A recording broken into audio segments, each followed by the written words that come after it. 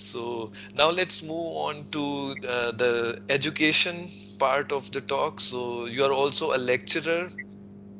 So how do you prepare for a lecture essentially? Okay. So I was a lecturer. Now Yeah, I'm not.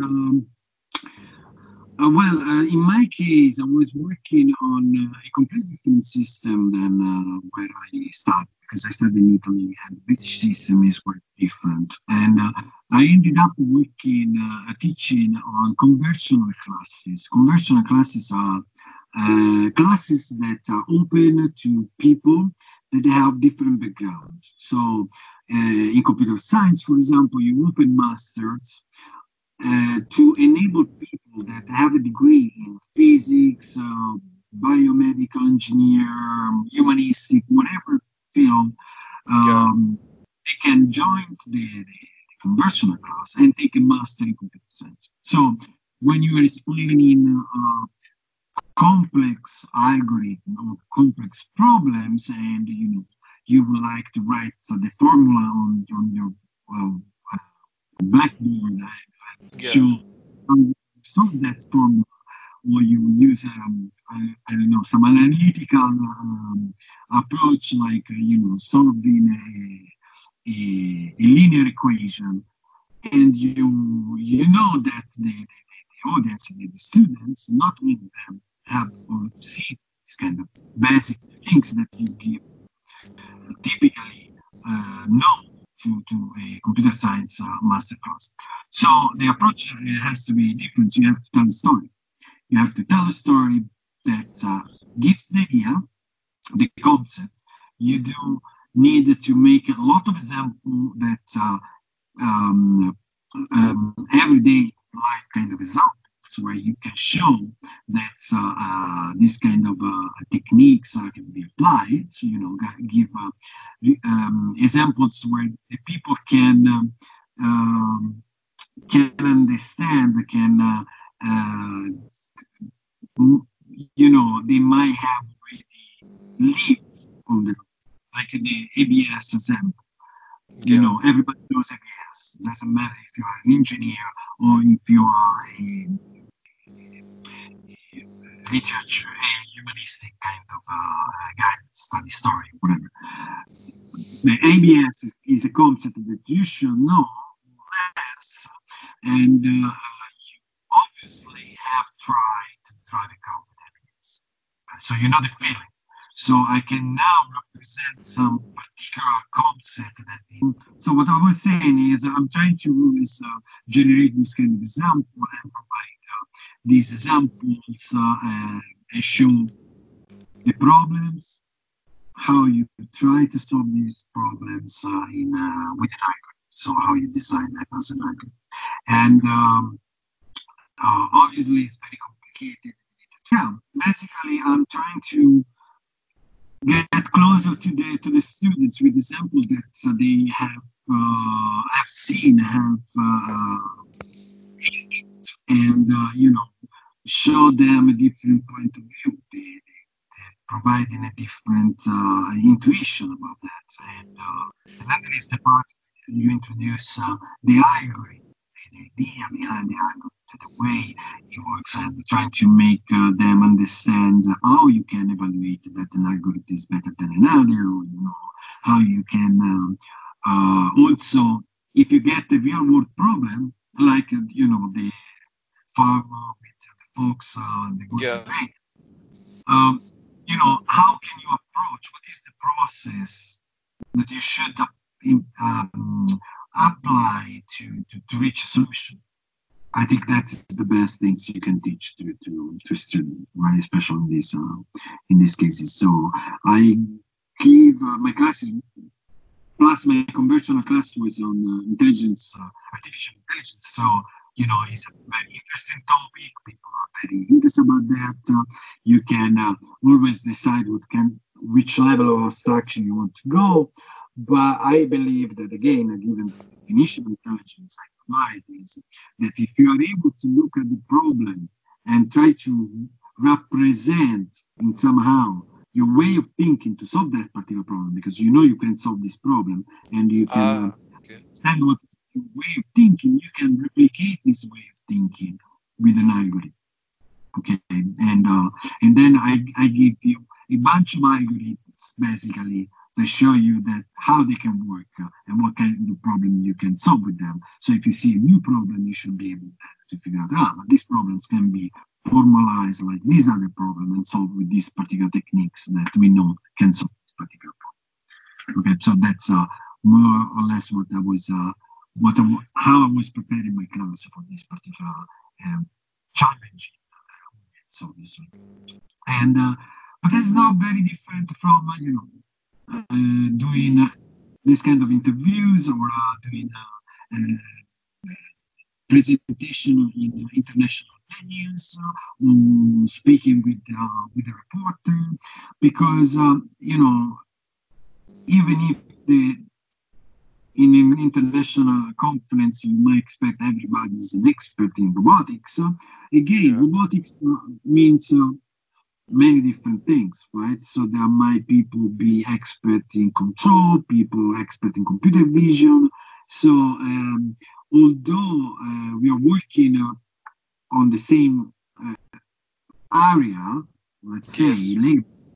our interests and specialization and expertise are different. So when Yeah. you talk about your own work, you want to, there is some things people will know, some things you need to express, and typically you have very little time to express.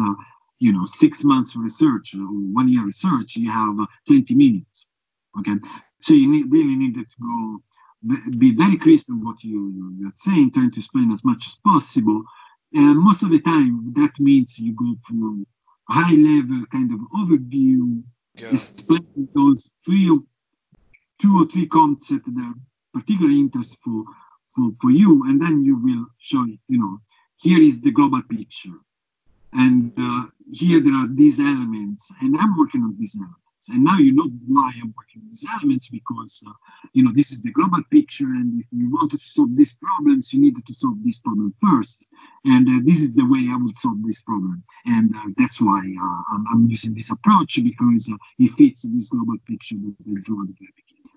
Right? So it's always for me, is always a top-down kind of approach. So, focusing more on the high level concepts and not going into a lot of details, because then it can get easily complicated. Also, it must be really a challenge to teach to an interdisciplinary kind of a class because of the different backgrounds. So it makes sense to keep it a bit more high level. Yes, exactly. So in 1 hour class, you cannot really reach too much depth. So what you do, you do homeworks, you provide notes, you provide books or chapters of books in order that people that want to go deeper can go deeper in, and people that have background limitation can do some exercise to improve that limitation, or to recover from a particular lack of knowledge. Ah, okay. Yeah. And how do you structure your courses? So, for example, maybe an artificial intelligence course that is targeted towards an interdisciplinary class. How do you structure it? So, uh, what would be the Um, topics that you'd keep in the initial stages and at the end stages and all those things? well, my class was quite similar to many of the classes you can also find online, or many different courses, where you first provide an example, definition of AI. You provide examples like game theory, like TikTok kind of games, or Power 4 or Battleship, this kind of AI games that we know it. Yeah. So you provide an insight on how they can be solved. And then you go for research techniques. basically like graph, trees. This comes the representation part, right? You know you need to represent that, and one way is graphically by using graph of trees in order to understand how the system moves, right? Constraints and stuff like that. Then you go for the different kind of games where you have adversarial games. So there is another user. Now you have to take into consideration what the user will do. Their user, the opponent. Then you have machine learning. So you try to show that you can design an algorithm that because search is like an algorithm that takes data or states and evolves the system by replicating the state with an action, right? And so it has a set of Yeah. action, it's a tree out of it, or a graph. In machine learning, you have a set of data and you try to extrapolate something out of it, learn Yes. something. So you need to infer, to make the inference of be able to infer from the raw data some knowledge which is related to this data, right? You can get from this data.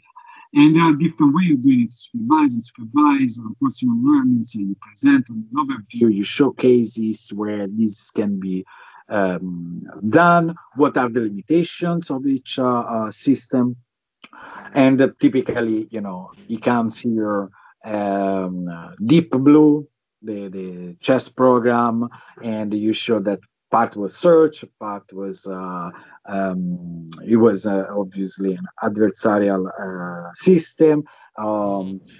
You can show that there is heuristics that have been encoded within the system because there is a game, you have rules, and you can encode some heuristics. There is a part where there is a data set of opening or closure that you can pick and they will work. There is the middle game where you need to do search and you can learn how to do this search. Okay, and then AlphaGo, and another game, very, very complex, how they could learn how to decide what kind of action and to decide if that action was leading to a win or a lose. And there, obviously, system become very complex because typically it's not just one approach. It's not Yeah. just path planning kind of algorithm where you have a tree and then you solve it with an A star or whatever. It becomes a complex things. Is You start seeing heuristics and then search and then learning and then there is minimization of some cost with path, and then there is some decision making things coming in, and different model for learning different functions and stuff like that. So becomes very complex, very easy. So what you want to do is show different parts, and if you have introduced all these the most important techniques, you can show. See, in this real application where we try to solve this real world problem, we got the combination of these techniques combined with these other techniques we already know, right? In this way, because we have these techniques that brings this particular benefit with these other techniques that have this particular benefit, or have some limitation that these other techniques can take care of. So that's the idea of how you present, in order to make it more interesting, to show some real applications that came out, and to to the students to be able to talk about these systems because are quite famous, and they should have an overview of these systems clearly in the although they might not understand all the process, or all the different components. Okay, so essentially you try to focus more on making it interesting by giving them the applications that these algorithms have, and then also in a way connecting to what they already know, so it kind of sticks with it kind of stays in their memory as well, because the you you're kind of exploiting the nature of the neuronal arrangement in their brains to kind of help them learn better. Yeah. So also talking about education, what do you think about the online course platforms like Coursera, Udacity, and all those things that are existing? Well, when I was a student, obviously we didn't have this, and the student, the studio was basically um, following lectures, and then go in the library and open the books, your notes, and study them.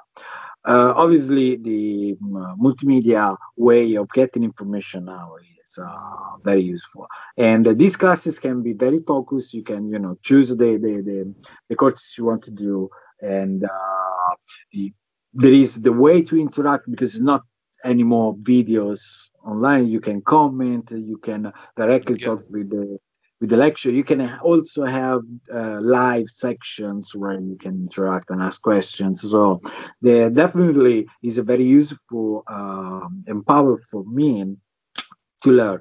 I'm using it during my PhD when I had Ah, to learn about new stuff. I would have also take advantages of some lectures online.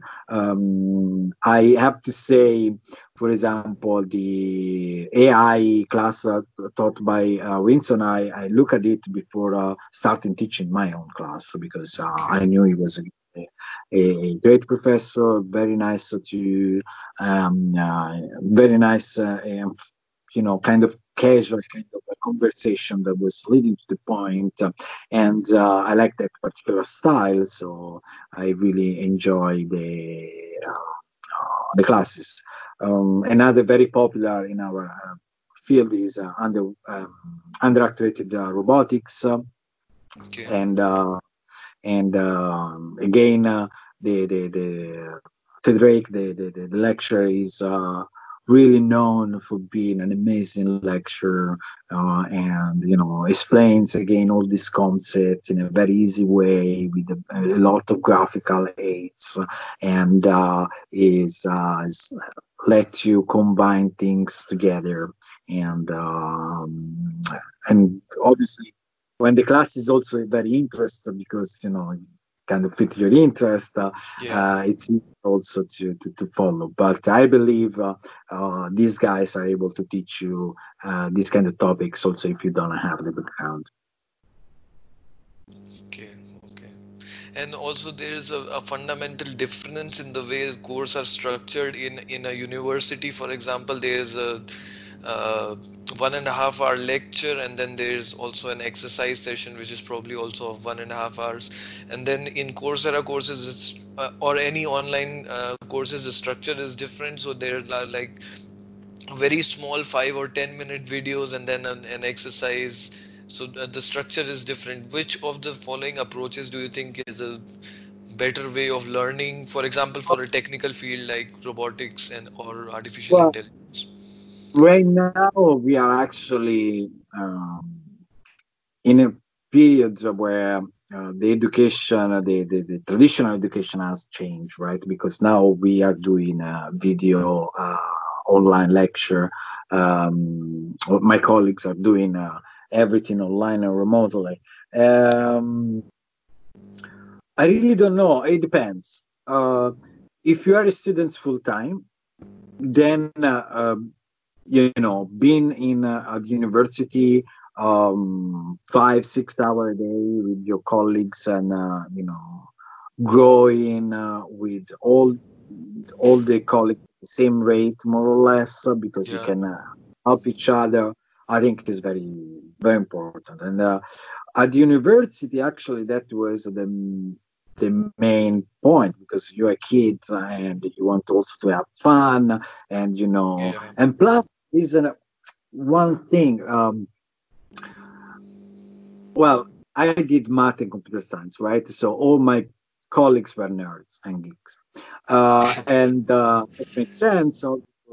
And you start making jokes about things that you have learned in class. right? Like some particular fancy name for a theorem that sounds silly, or the fact that you think about binary representation instead of decimal anymore, or just the thing that if you're a computer science and somebody asks you the number and tell you like ring me, so send me a message so I know your number, you send a message with ping, right? Because you ping that. That's exactly what the ping is, right? Yeah. So it becomes part of your way of acting, or way of Yeah. joking, way of interacting with people, because you're a nerd, obviously, but also because you start understanding, you metabolize this concept. You can extrapolate this concept from the standard application and applied it on your everyday life. You can discuss about those, right? Yeah. You can have names associated to techniques. Is the Rapustinskin kind of phenomenon, right? If you know the name, you have power over it, right? And if you can have a concept that is you get you can label a concept, you're able to talk about that in front of a beer with your friends at the pub, and by talking it, you also see if you can elaborate on top of it, if you actually grasp the idea in a way that you can elaborate. Okay. And discussing with other people, you can see different point of view, they might have understood something different. So I think this part of interactions that I prefer to be face to face, because Yeah. I'm quite old, so I get um, uh, I grew up, in the countryside where the kids were going to play football in the park, and you sweat and you talk and you laugh all together. So the virtual interaction, although I'm using it constantly, I still prefer the old-fashioned way. With all the, obviously, in this situation, I also will adapt to maintaining social distancing and all the things, because I don't want to jeopardize friends or family. But yet, I would prefer to stay 2 meters away from a person and still laugh and discuss than Yeah. stay talking with the camera. And during my period at university, I think the social group, this aspect that I done, because I was at university basically from 9 to 6 all day, having lunch together, that help also support my education in a, in many different ways. So yeah, if you are a young, I mean, if you have full-time students, I would suggest you go to the university, do it. Yeah. If you have the means, obviously. Um, if you are like a part-time student, in the sense that you are a worker and you needed to just learn some concept, or you want to, out of curiosity, you wanted to learn something new, then that would work. It will satisfy your curiosity, would provide you a title, and you can learn new stuff. So the goal is accomplished. But again, you lose part of this interaction. But if you are maybe a worker, this interaction you have at the work site, right? So kind of it's good to have it, right? I would suggest Yeah. for a kid to go to school, that because social interaction, in my opinion, is quite Yeah. important. Yeah, so both have their each of them has its own advantages and disadvantages in a way. So as you say, for quick learning, maybe online courses are quite good because they are you can do it on your own, but then they don't have this social interaction and actually talking casually about the concepts with your friends kind of environment, which the universities give you a better option to, because you can also interact with the professors and your peer group in a way.